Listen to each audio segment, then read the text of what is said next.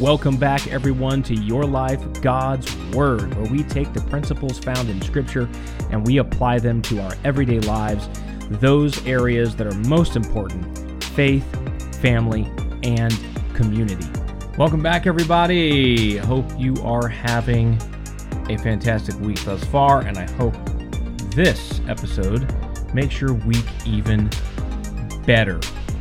Speaking of making weeks better, make our week better by smashing that subscribe button and leaving a comment at the end of this. Let us know what you think, what you thought, what your insights are from Proverbs 18. That's where we're going to be today. And don't forget, if you haven't already, go back and watch or listen to, if you're on Spotify or one of those services, go and check out Proverbs 1 through 17, because we have been building up, and getting through this chapter. So I'm going to go ahead and dive right in with Proverbs chapter 18 and verse 1. Proverbs 18:1 says, "Whoever isolates himself seeks his own desire. He breaks out against all sound judgment." Verse 2, "A fool takes no pleasure in understanding, but only in expressing his opinion." We have already covered scriptures such as there's safety in a multitude of counsel or counselors. We need to understand that wise people seek out wise counsel. Wise people seek to grow in knowledge, grow in understanding, grow in wisdom. Wise people don't have any problem with being confronted with truth. Many people have these little facades they build up, or an echo chamber, right? Where they just, when they say something, they want to hear that back. And so they'll isolate themselves, create for themselves a little cloister of, people who think just like them, act just like them, polyparrot everything that they might see and believe and this kind of stuff.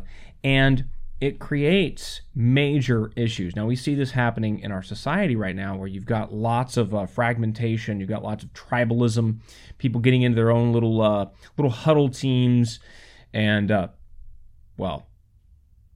guess the word huddle team. I was thinking about that. We call one of the groups here at the church the huddle team, but what we mean is like getting into the huddle and then getting back in the game, I guess. Anyway, I digress. But people get into these tribal, segregated little groups, and they can't hear discussion. They can't hear the other side. They can't listen to, and let's logically, with reason, and I guess I could use the word empathy. It's overused, it's overplayed, and generally empathy means shut up and don't, I shouldn't say generally. A lot of times people use the word empathy to mean shut up and don't try to tell someone where they might be wrong. Don't ever say anything that might help make someone better or wiser. Just hear what they have to say. Well, I mean, yes, there's a great value in listening and hearing, but at the end of the hearing, if there's a problem, there needs to be some kind of resolution, right? People need to address the issue. Safety in a multitude of counselors. It doesn't say safety in a multitude of people just sitting there and listening. No, they're going to listen. They're going to empathize, and then they're going to help us become wiser by maybe pointing out those blind spots we're not seeing, bringing truth to the table and logic and reason that we didn't see before, maybe a new perspective on something. And empathy, true empathy, is part of that, trying to understand where the other person is coming from. I've done this and changed my opinion on very big things over the years. Just listening to, for instance, how other countries might view the United States. We listen, if you do listen to the corporatized state-run media that we have, a lot of our news channels, that's really all they are. Now, we can believe that about Russia. We can believe that about China. We can believe that about Venezuela. We can believe that about just pretty much Canada. We can believe that about any country, but when it comes to our country, oh, no, no, no, no, no, no, no, no, no. We are told the truth. There's a truth filter in our country. And that goes for Canadians, right? They can believe that there's state-run media in the United States just feeding propaganda, and all the people in the United States are just dummies who are just buying this stuff hook, line, and sinker. But they struggle to believe that about themselves in their own country. Why? We get into these little groups where we are number one, everybody else is a distant second, and we are pure, we are virtuous, we are righteous, and everybody else is a bunch of heathens and evildoers. We can't just close our eyes, close our ears, and think that way. We need to be able to listen and hear. And guess what? Sometimes you'll listen and you'll hear the other side, and you were right going into it. Your side is correct. But there's nothing wrong with hearing and listening. See, truth stands on its own. Truth can answer the hard questions. Truth can handle being challenged. I'll put this in a religious context for people. If you're in a church, and I don't want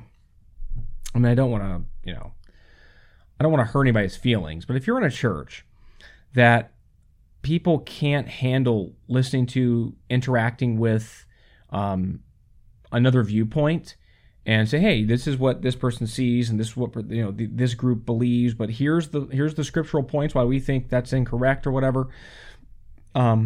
Leaders can't be challenged in what they believe. I mean, somebody steps up to the pulpit or the dais or jumps on the live stream, and when they say it, I mean, it's pretty much just gospel. Like you don't really question. You don't really say, let's think about this. As a child of God, let me look at the scriptures. Let me try to discern here if this is accurate. Oh, no. The prophet, the pastor, the apostle, whatever it is, they step up and they say it. You don't question it. That is not good, right? We need to be able to hear other sides. We need to be able to think about things, and we need to allow ourselves to be challenged, allow the truth to be challenged. Jesus didn't shut down debate. Paul didn't shut down debate. The apostles didn't shut down questions. The scripture is open. God, he's totally fine. Question me. Ask me. And then I'm going to give you your dose of truth, and it's our job to find out what pleases the Lord. It's our job to find out what He says on the matter. But there's no reason why truth shouldn't be able to be questioned. And one way we avoid those questions, one way we isolate ourselves, one way we create these echo chambers is by cutting off debate, cutting off logic and reason, cutting off real empathy. We do these things and we create these little groups and clusters of people that all believe the same thing, and they're all headed over the cliff into oblivion because what they believe is wrong. And we as the church, we should be propagators of truth. We should be folks who go out there and proclaim truth with love. But even truth spoken in love is going to hurt people's feelings. It's going to make people mad. It's going to upset a lot of people. It's going to cause relationships to be severed. It's going to cause parents to be angry at their children for preaching that truth. It's going to cause children to maybe avoid mom and dad or sever that relationship because mom and dad they're going to stand for the truth in a loving way, but the children don't want them to stand for truth. Society has always been against the truth. It's always been against the truth of God. It has always been against the church, and we should not be surprised when that happens. So in a religious context, again, I'm going to bring it back to that. A leader who is beyond question is not of God and is scary, and you should not be in that kind of situation. You also just yourself should be open to listening to, debating, talking to somebody that believes something different than you, hear what they have to say, hear their points, and go home or there in the conversation, be able to answer their questions, be able to answer their good points, and see why what they believe maybe they're in error. And if you can't do that, maybe you're in error. I'll give you a quick anecdote. One time I was sitting at Dunkin' Donuts, And this person was talking to me, and they were explaining how, man, I don't see the miracles. I'd love to see like more healing. I'd love to see more demonstration of the Spirit. And they're just going on and on about how they want to see this, blah blah blah. Then the conversation shifted to them talking about a time when they were in a different city and just happened to be in some restaurant or something. And these people came in, and these people did not believe some certain doctrinal truths that I'll just say my friend, we'll call him Jim. Okay, my friend Jim, again, expressed to me his frustration with some of these things, not seeing things, demonstration, operation of the Spirit, that kind of stuff. Then Jim goes to this restaurant, and in that restaurant, these people sit down, and I don't know if he knew them. I think he knew them, but somehow they got in a conversation. And these people had been experiencing exactly what he was wanting. They were explaining how they were hitting the streets. They'd been praying for people, seeing miracles and all this stuff. And then he proceeded to tell me that there were a few doctrinal things where these people were a little off, a little wrong. There was some scripture that they didn't really see clearly, and he proceeded to tell me, man, what a moment! You're like Aquila and Priscilla. I was able to talk to them and tell them, some of the areas where they might want to consider and blah blah blah, and they needed to see these doctrinal truths. And man, what a God moment! God brought them into my life so I could pour into them. I was like, Jim, you just explained to me how you are frustrated. You have been seeking, praying, crying out to God. You're looking around. You're not seeing the miracles, the demonstration. Then you go to a place and somebody comes to you, and that's exactly what they've been seeing. That's exactly what they've been doing. Everything that you've been crying out to God for, these people had. And you're telling me that you ignored that in order to try and correct some doctrinal issue. May not even be a primary issue, just as kind of a secondary thing or whatever. And I said, who is Aquila and Priscilla in this situation? And I'm telling you, and for those of you that don't know, Aquila and Priscilla, right? They pulled Apollos aside, and the Bible says in Acts 18 that they kind of shared the gospel with him more fully, kind of expounded the word more fully, more accurately, kind of brought him into some understanding that he needed. And I'm just like you needed this stuff. You needed understanding. They could have helped you. And instead of you being open to being helped, to hearing what these people have to say, you were so quick to judge what they don't have right, and you be the one to tell them what's up, and you missed your opportunity. And the look on this person's face, the realization, and they were just like, but that's exactly how it happens with religious people. We don't open our minds to more truth. We don't open our minds to the blind spots in our own position, our own thinking. And instead of realizing that, yes, when you come across somebody else, maybe there's things that you can give them, but maybe there's things that they can give you. So we should not isolate ourselves and break out against and lose out with all sound judgment. That is the kind of primary thing I want to talk about in this chapter. We need to be open. We need to be open to change. Change is hard. Change is painful to many people. At work, I remember years ago, I had my team watch the little cartoons called Who Moved My Cheese?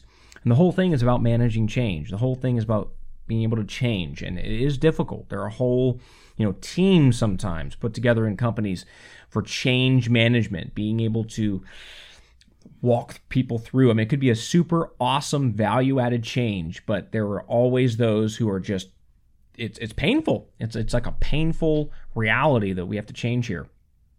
So please, let's be wise, not fools, and let's be open to hearing and maybe even debating or talking with or reasoning with. It's like just came to my mind, Isaiah chapter 1, where God says, hey, come, let us reason together. I think that's important. I think it's important for us to be able to do, because we don't have all truth. You do not have all truth on all topics. I'm sorry, you don't. And if you think you do, well, there you go. Yeah. So let's not do that. Verse 2 again, right? Fool takes no pleasure in understanding, but only in expressing his opinion. I'm sorry.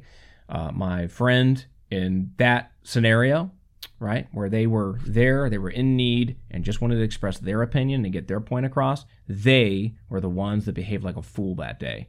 And that's not, again, I've behaved that way. I've done that. I'm not saying that's like, oh, they're just lost and without God. No, I'm just saying I've behaved foolishly, and in that situation, this person, they behaved foolishly. They should have been there to listen and hear and let God answer their prayer through somebody else that they thought was less than, right? Verse 3, when wickedness comes, contempt comes also, and with dishonor comes disgrace. Yes, indeedy. Verse 4, the words of a man's mouth are deep waters, the fountain of wisdom is a bubbling brook. Wisdom has a way of just kind of coming out. Now, that old saying, right? You can lead a horse to water, but you can't make him drink. People may not partake of, but the bubbling brook is there. The wisdom of God's principles, the truth and justice and righteousness and true, real biblical love, real biblical empathy, things like that. It's all there to be had. It's just the problem is we don't want to drink. We want to, stick our nose up and be like, well, I know better. And usually it ends up ending in disaster. Verse 5, we're in Proverbs 18. Once again, I'm reading from the ESV. Verse 5, it is not good to be partial to the wicked or to deprive the righteous of justice. This gets to that idea that God likes balance. He likes justice. He likes, now again, these words are so overplayed in our society, equity and justice and fairness and all this stuff, but defined biblically, fairness defined biblically, fairness and equity defined biblically, these things are wonderful and they are godly. We just have to not pervert them by defining them in some man-made construct and then being like, yeah, we want justice. Well, what kind of justice, right? And we've talked at length about that, so I'm not going to go back into it. Go watch that episode. Verse 6, a fool's lips walk into a fight, and his mouth invites a beating, right? Again, getting to that point of not knowing when to shut your mouth, not knowing when to listen a little bit before you start talking. Verse 7, a fool's mouth is his ruin, and his lips are a snare to his soul. Now again, right, within the context of that first verse, they isolate themselves. They don't want to listen. They don't want to hear. They don't want to have counsel. And so they're out there just proclaiming, doing their thing, and I've seen it over and over and over and over and over and over again. I've seen lives ruined. I've seen marriages crushed. I've seen families lost and away from God because parents are foolish, because a husband is foolish, doesn't want to listen, doesn't want to change, doesn't want to hear instruction, doesn't want to hear correction, doesn't want to line up with the Word of God, wants to make excuses for himself, make excuses for his spouse, make excuses for the children, make excuses. This is what happens when we go against what God is saying and we try to have a reason why it's different for us. That is just an excuse. And when there's nobody there to point their finger and say, hey, you got to get straight, you got to get right, how's it going to happen? It's not going to happen. Wise people, they want to be corrected. Wise people want to be, why? Because correction, think about the word, correction. What is happening there? You are wrong, you're being made more correct. Right? This is literally like, hello. But we don't want it just because, it's painful. Change is painful. Somebody identifying our blind spot or weak points. That's not easy. That's not fun. Nobody likes that. Oh, yay! You showed me where I'm being a total fool in this area. Thank you so much. But it's ultimately for our good. Bible talks about God chastising us. And if you're a son, he's going to chastise you. He's going to correct you. So we really should, want it, even though in the moment it may not be happy-pappy, but it's for our own good. So, verse 8, the words of a whisperer are like delicious morsels. They go down into the inner parts of the body. Talking about things like gossip and to use a King James word, tale-bearing, right? A tale-bearer. But, oh yeah, they're like delicious morsels. Ooh, give me that little juicy gossip. But they destroy the gossiper. They wreak havoc in community, in a church body, and they destroy the listener. So the best thing to do with somebody who's gossiping is to shut them up. Okay? Now, I'm not saying that, church leadership should be running around like trying to track down every gossiper. No. I'm saying when someone goes to gossip, you shut them up. Not you run and tell on them as being a gossip. No. You say, hey, that's gossip. That's sin. I don't want any part of it. Don't do it around me. What's wrong with that? Do you have no spine? Are you too weak? You too wimpy? Okay. So destroy you, destroy them, destroy the body of Christ, hinder the work that God wants to do. You'd rather do that than grow a spine and shut it down. That's how it should be done. Shut it down. I don't gossip about people. Oh, no, I'm not gossiping. I just want you to pray about... No, I don't want you to talk about somebody else to tell me a prayer request. Why don't you just give me their name and just pray for them? Okay? And even then sometimes, we just need to be praying, wink, wink, wink, about, so-and-so, they're just struggling, I was at the store the other day and I saw them. Well, stop right there. Stop right there. You're a gossip. I'm not hanging with you anymore. I mean, the Bible says to do this. The Bible says do this. Mark them to cause division. Have nothing to do with them. Simple. Difficult, but simple, right? Basic. Love the things of God. They're so basic. Might not be easy to do in the moment, but they really are pretty simple, pretty basic. Verse 19, whoever slack in his work is a brother to him who destroys. Work ethic, being diligent in things we do, putting our hand to the plow and working, working hard at things. It's just a biblical principle all throughout the Bible. People that are lazy, no good things to say about people that are lazy in the Bible. Just not there. And everybody's got 10 reasons why they can be a slacker and a sluggard and all this stuff. Just excuses. Just excuses. That's all it is. Just an excuse. Yeah. Just an excuse. You go. Google. Search for a little bit, people that have overcome unbelievable adversity, and then look yourself in the mirror and be like, well, here's why I can't. There's no excuse. No excuse. People come from abject poverty and just accomplish amazing things. People are born with all kinds of deformities and physical setbacks and accomplish amazing things. People come to financial ruin, sometimes out of no fault of their own. It was just timing of a market, timing of a natural disaster, whatever, and still they come out of it stronger, more resilient. We don't have an excuse. You don't have an excuse. And when we make excuses, that's when we wake up 10 years later and we're in the same exact quagmire. Sometimes we've sunken down a little further, and sometimes we sink down so much, we actually think we're making progress. So, verse 10, the name of the Lord is a strong tower. The righteous man runs into it and is safe. The righteous run into it. He's not a strong tower for just anybody and everybody. The righteous, okay, we've talked about that a lot. Righteous means what? Well, God defines what's truly righteous, and righteous connotes action. That means there's some action going on. You aren't just, we're just righteous. No, there's righteous talk. There's righteous thinking. There's righteous character. There's righteous action. We are made righteous through Christ, and he demands righteous conduct and character. So, there you go. Don't just quote that verse and put it on your refrigerator and be like, that's for me. Not if you're not righteous, it's not. Not if you're not righteous, it's not. Verse 11, a rich man's wealth is his strong city, and like a high wall in his imagination. Listen, God is not against wealth. He's never been against wealth. God is not against people being fabulously wealthy. He's just smart enough to know, as most of us are, most people have some kind of dollar amount, right, or wealth amount where it's no longer a benefit for them. It's actually going to now destroy them. And for some people, honestly, that's a few bucks an hour more. I've seen people for, a 50 grand a year pretty much sell their soul.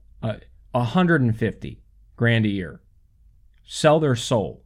I'm sorry, bro. I mean, if you're going to sell your soul for money, please at least make the price higher than that. I mean, that's ridiculous. But this is what people have a price. Everybody pretty much has a price. And sometimes God can't bless us or won't bless us because our price is really low. So he can't bless us. He's not going to. He's not going to give us something that's going to destroy us. What kind of good father would do that? And then we go out and we claw at it and we make some money and then we lose out with God because it wasn't from him. It was from our own strength. But we can't trust in our wealth. We can't trust in riches. We can't trust in financial security. Great to have it. It's awesome. It's a wonderful thing. But we can't trust in it in the way of weighty matters, right? Eternal things. Of course, we can trust in like, hey, I've got money in the bank. Praise God. I don't have to constantly stress about my bills. But, we can't let our wealth be the thing that takes the place of things like God and our family and the community of the church and stuff like that. And I've seen many people, I don't know a whole bunch of people that I would consider truly wealthy, but I have seen people far less than that absolutely lose out with God because they've got a little bit of money in the bank. And it's a really sad thing. It's a really sad thing. Verse 12, before destruction, a man's heart is haughty, but humility comes before honor. We've talked about this a lot too. Pride, arrogance versus having meekness and humility. And, it's necessary because when we're proud, when we're haughty, when we're high-minded, we are going to be destroyed. It's going to happen. It's a matter of time. It's going to happen. Destroyed does not mean we lose all our money. Destroyed does not, you can be super fabulously wealthy. Look at some of these movie stars that put a gun to their head and just end it all. Okay? On the height of their game when it comes to money and popularity. But that's not what ultimate destruction looks like, folks. So we need to put things in context and realize what's going on. Verse 13, if one gives an answer before he hears, it is his folly and shame. Now, again, this is where I'll say there are times I am a fool in this matter and I need to work on it. Answering somebody, saying something before, you don't even hear everything they have to say. You're not listening. You're not having true godly empathy. And this is something we need to do. It's foolish to not listen and try to answer before you hear, and you really hear, you really listen. So, hey, I'm happy to share where I can use some work, and I am working on that. And I've had people look at me in the face and tell me this is an area where you need to work on. And it was not fun, but I said, yeah, I agree. You're, maybe I'd grit my teeth and be like, but I'm telling you, wise people, I want to be wise. And I know I can read the Bible and it says wise people can take instruction and correction. And so I need to be able to take correction and instruction if I want to be wise. And if you want to be a fool, go for it. There's plenty of them out there. They're a dime a dozen. Probably cheaper than that. You got inflation and stuff going on right now, so it's probably cheaper than that. So let's see. A man's spirit will endure sickness, but a crushed spirit who can bear? And we do need to lean on God. We need to have our priorities straight. Okay. One thing that crushes people's spirit is they don't have their priorities straight. They put too much emphasis on the job over here, or money in the bank, or this one thing that's supposed to work out, or whatever, and they don't take things in stride with proper priorities, and it can crush your spirit. And once you have a crushed spirit, once you're broken like that, it's difficult to come back from it. You can, of course. God can do all things, but we need to then come to God, get our priorities straight and washed in Him, and then okay, now we can get back to it. Verse 15: an intelligent heart acquires knowledge, and the ear of the wise seeks knowledge. Been talking about that already. We want to increase. And wise people, truly intelligent people, they want to increase in it. They want to acquire knowledge, get more knowledge. In order to do that, you got to admit, hey, there's a lot of things I don't know. There's a lot of places where I can be wiser. And then you can acquire it. Verse 16, a man's gift makes room for him and brings him before the great. People that want to get before the great, before their gift makes room, they're, again, a dime a dozen. They're all over the place. People want to have the lights and the camera and all the fame and the flash and the pan before they have anything to build that on, before they have any foundation. They want to hurry up and move in, get the furniture in there, and move into the house before the foundation's poured, before there's walls up. And it destroys a lot of people. It really does. It frustrates a lot more. A lot of people are frustrated. A lot of people are depressed and anxious and these kinds of things because they don't understand this. Allow things to kind of simmer, germinate. Let things happen and unfold as opposed to just trying to smash every wall down and make things happen. So your gift will make room for you. It will. Verse 17, the one who states his case first seems right until the other comes and examines him. And this gets back to that first point, right? You listen to one side of an argument, one side of a court case, one side of a debate, one side of anything, and man, that really seems true, even if it's barely factual, because all you're hearing is the one side. But that's where we need to hear both sides, different angles from things. We need to seek that out and hear it before we are able to, really make an assessment of what the truth is for something. And the bigger the thing, the bigger the item, the more important, the more that rides on this. Obviously, we should take more time. We should approach it slower. We should hear more, right? As opposed to just making a snap judgment on something important. Verse 18, the lot puts an end to quarrels and decides between powerful contenders. We don't really, cast lots and stuff like that anymore, but, that's in here. And, a lot in the scriptural sense where we're giving it over to God like they did back in this day. They didn't have the Holy Spirit, right, that kind of thing. And again, they would cast a lot and say, God, you can go either way. We're just going to seek your will. We're just going to see which way this rolls. But I think it's certainly better to seek guidance from the Spirit, to listen to the Holy Spirit when we're in prayer, to seek out scriptural truth on matters, and to seek out godly advice. But sometimes there are just things where God doesn't care. Like you can go either way. Path A, path B, path C. As long as you're walking in relationship with Him and you're not messing up your priorities in God and this kind of thing, And at that point, roll the dice. Which way you want to go, Verse 19. A brother offended is more unyielding than a strong city, and quarreling is like the bars of a castle. This is where, it's important to have that humility we've been talking about. It's important to have that desire for wisdom to be able to learn and hear and understand.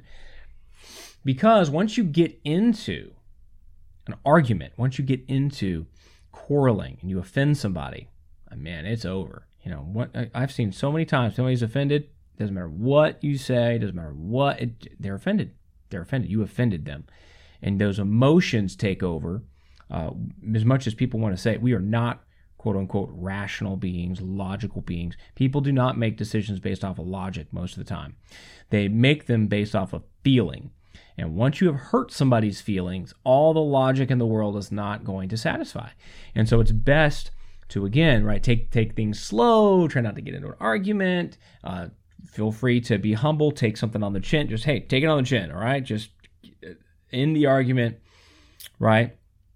Try to cool things down, get things reset to where people can calm down, their feelings get out of the way, and you can actually approach people with logic and reason and discussion and that kind of thing.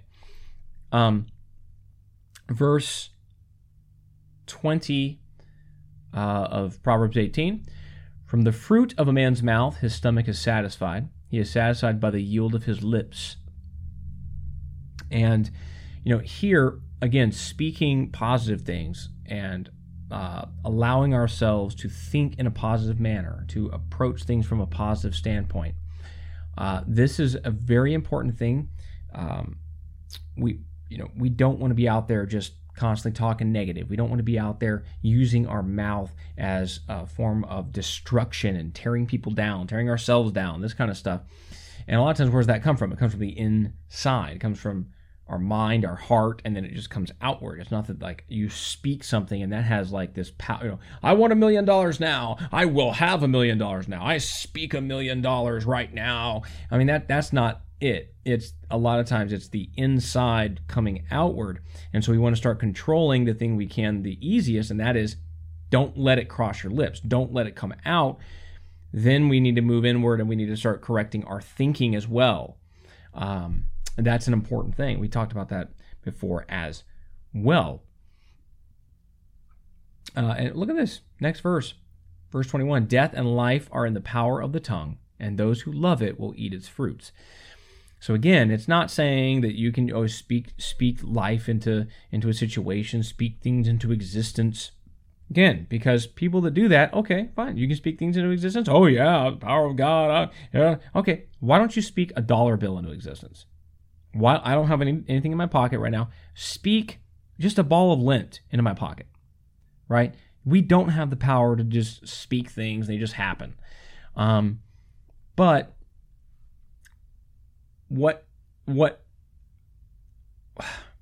where? That's probably the best way to start the sentence. Where the tongue stems from, right, is on the inside. Jesus said, it's out of the abundance of the heart the mouth speaks.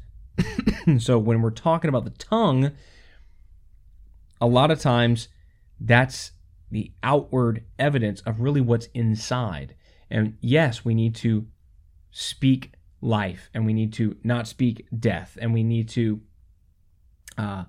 build people up and not tear people down. And yes, we need to speak truth in love and not be permissive and make excuses for everybody.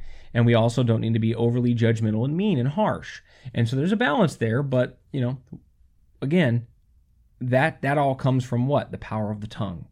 And so we need to guard our tongues. We need to be mindful and thoughtful about that. But we also need to be even more thoughtful about, hey, where is this coming from? Why would I want to say this? Why would I want to speak this? It's coming from our character, who we are, how we think, and those are the things that are most difficult sometimes to change. And again, one great way to change it is to not be isolated, as we've been talking about through this chapter, and listen to counsel, listen to godly people who have a relationship with God, know the Word, they love us, they can help us see our blind spots, they can help us be corrected, that kind of thing. I keep saying that, don't I? That kind of thing. Like my favorite word on this episode, or favorite phrase, I guess. Verse 22, he who finds a wife finds a good thing and obtains favor from the Lord. Yeah, when he does it, in the Lord, with wise counsel, somebody who just runs out and marries somebody, on a whim, because, man, the chemistry was just there, we're just going to make it happen. They might be finding a not good thing. Same thing for a wife finding a husband. And we need to take these things very seriously, because who you marry is a massive, massive significance in your life.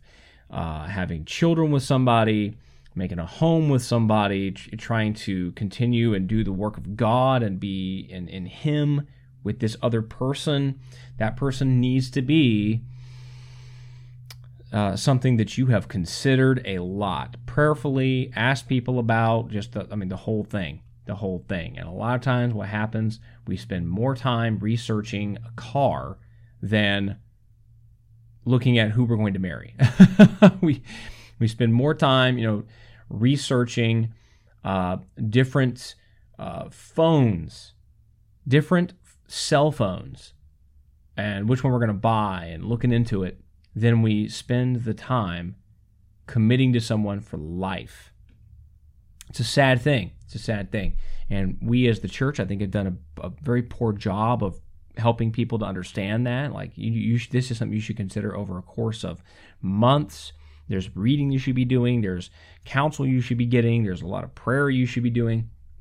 Instead of just like, I really like this person. We just click. We just met, 2 months ago, and it's just been a whirlwind. It's just amazing. And we're ready to get married. Are you? Have you talked about, list the high priority things? Oh, we haven't, we just know it's going to work. We just know this has to be God. Yeah. Okay. If I had a dime for every time somebody who said that, who later ate those words, I'd be a very rich man. I would know somebody that was wealthy if I had a dime for every time I saw that. So yes, we need to be thoughtful, prayerful, and all of that when it comes to, perhaps the most important, how do I phrase this? The most important decision that is not directly spiritual. It's very indirectly spiritual, but that's the most important decision you're going to make in your life, right? Who you marry, right? So we need to take it seriously. Verse 23, the poor use entreaties, but the rich answer roughly. It's interesting, when we're coming from a vantage point of weakness, we're coming from a vantage point of, we're kind of like hat in the hand, like, of course, then we use entreaty, then we try to win people over, and then when we feel like we're the dominant one in a situation, all of a sudden we lose decorum, we lose, right? And we should have that amount of humility and everything everywhere, and but there is an element of kind of knowing you're the new guy on the job. Maybe even if you have the best suggestion in the room, maybe you should play that with a little more, meekness and humility with all the people in the room that have been doing this for 25 years. Might be a great suggestion. Might be the best thing to do. But kind of know our place. Again, Bible's not saying that it's good for rich people to answer roughly. It's not. People should be humble, loving, compassionate, understanding, all that stuff. But it is kind of a fact, right? That is a lot of times how it is. Verse 24, a man of many companions may come to ruin, but there is a friend who sticks closer than a brother. And again, getting all the way back to verse 1 and tying it to verse 24, you might have all kinds of people around you, like I said, an echo chamber.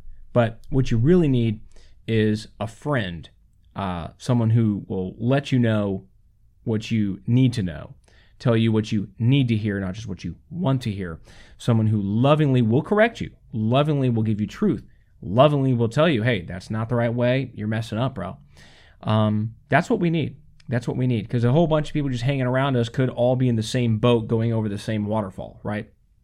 What we need is somebody to say, hey, no, you need to steer that thing over here. I have a clear vantage point from here, over here on the shore, and I can see you guys are going over to, destruction. You need to steer it clear. Oh, no, all the voices, right, in the echo chamber. No, this is the right way. This is fine. We all agree. We voted on it, whatever. And it's like, okay, we need to take this into consideration. We need to be people who seek counsel. And again, with the ever-increasing magnitude of whatever decision it is, whatever the issue is, whatever the subject is, if it's, what cereal to grab from the cereal aisle, I would say, look for BOGO, man. Buy one, get one. That's the cereal this week, right? Not a big deal. Not a whole lot of people to ask counsel from. Don't have to take 2 weeks and pray about it because the BOGO deal is going to be gone in 2 weeks anyway, right? But here's the deal. What career we should go into,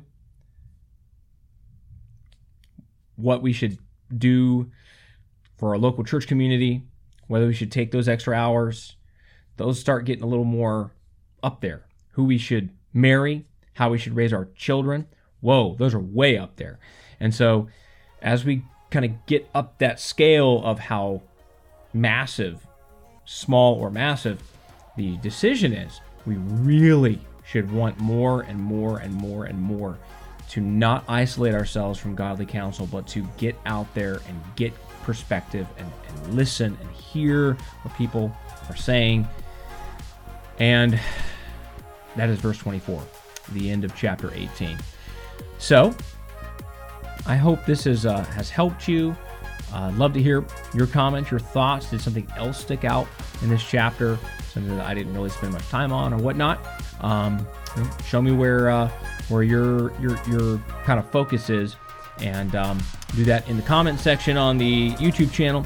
You can hit us up also, again, breadbreakers.com. You can always contact us on Facebook and stuff to share your thoughts and stuff.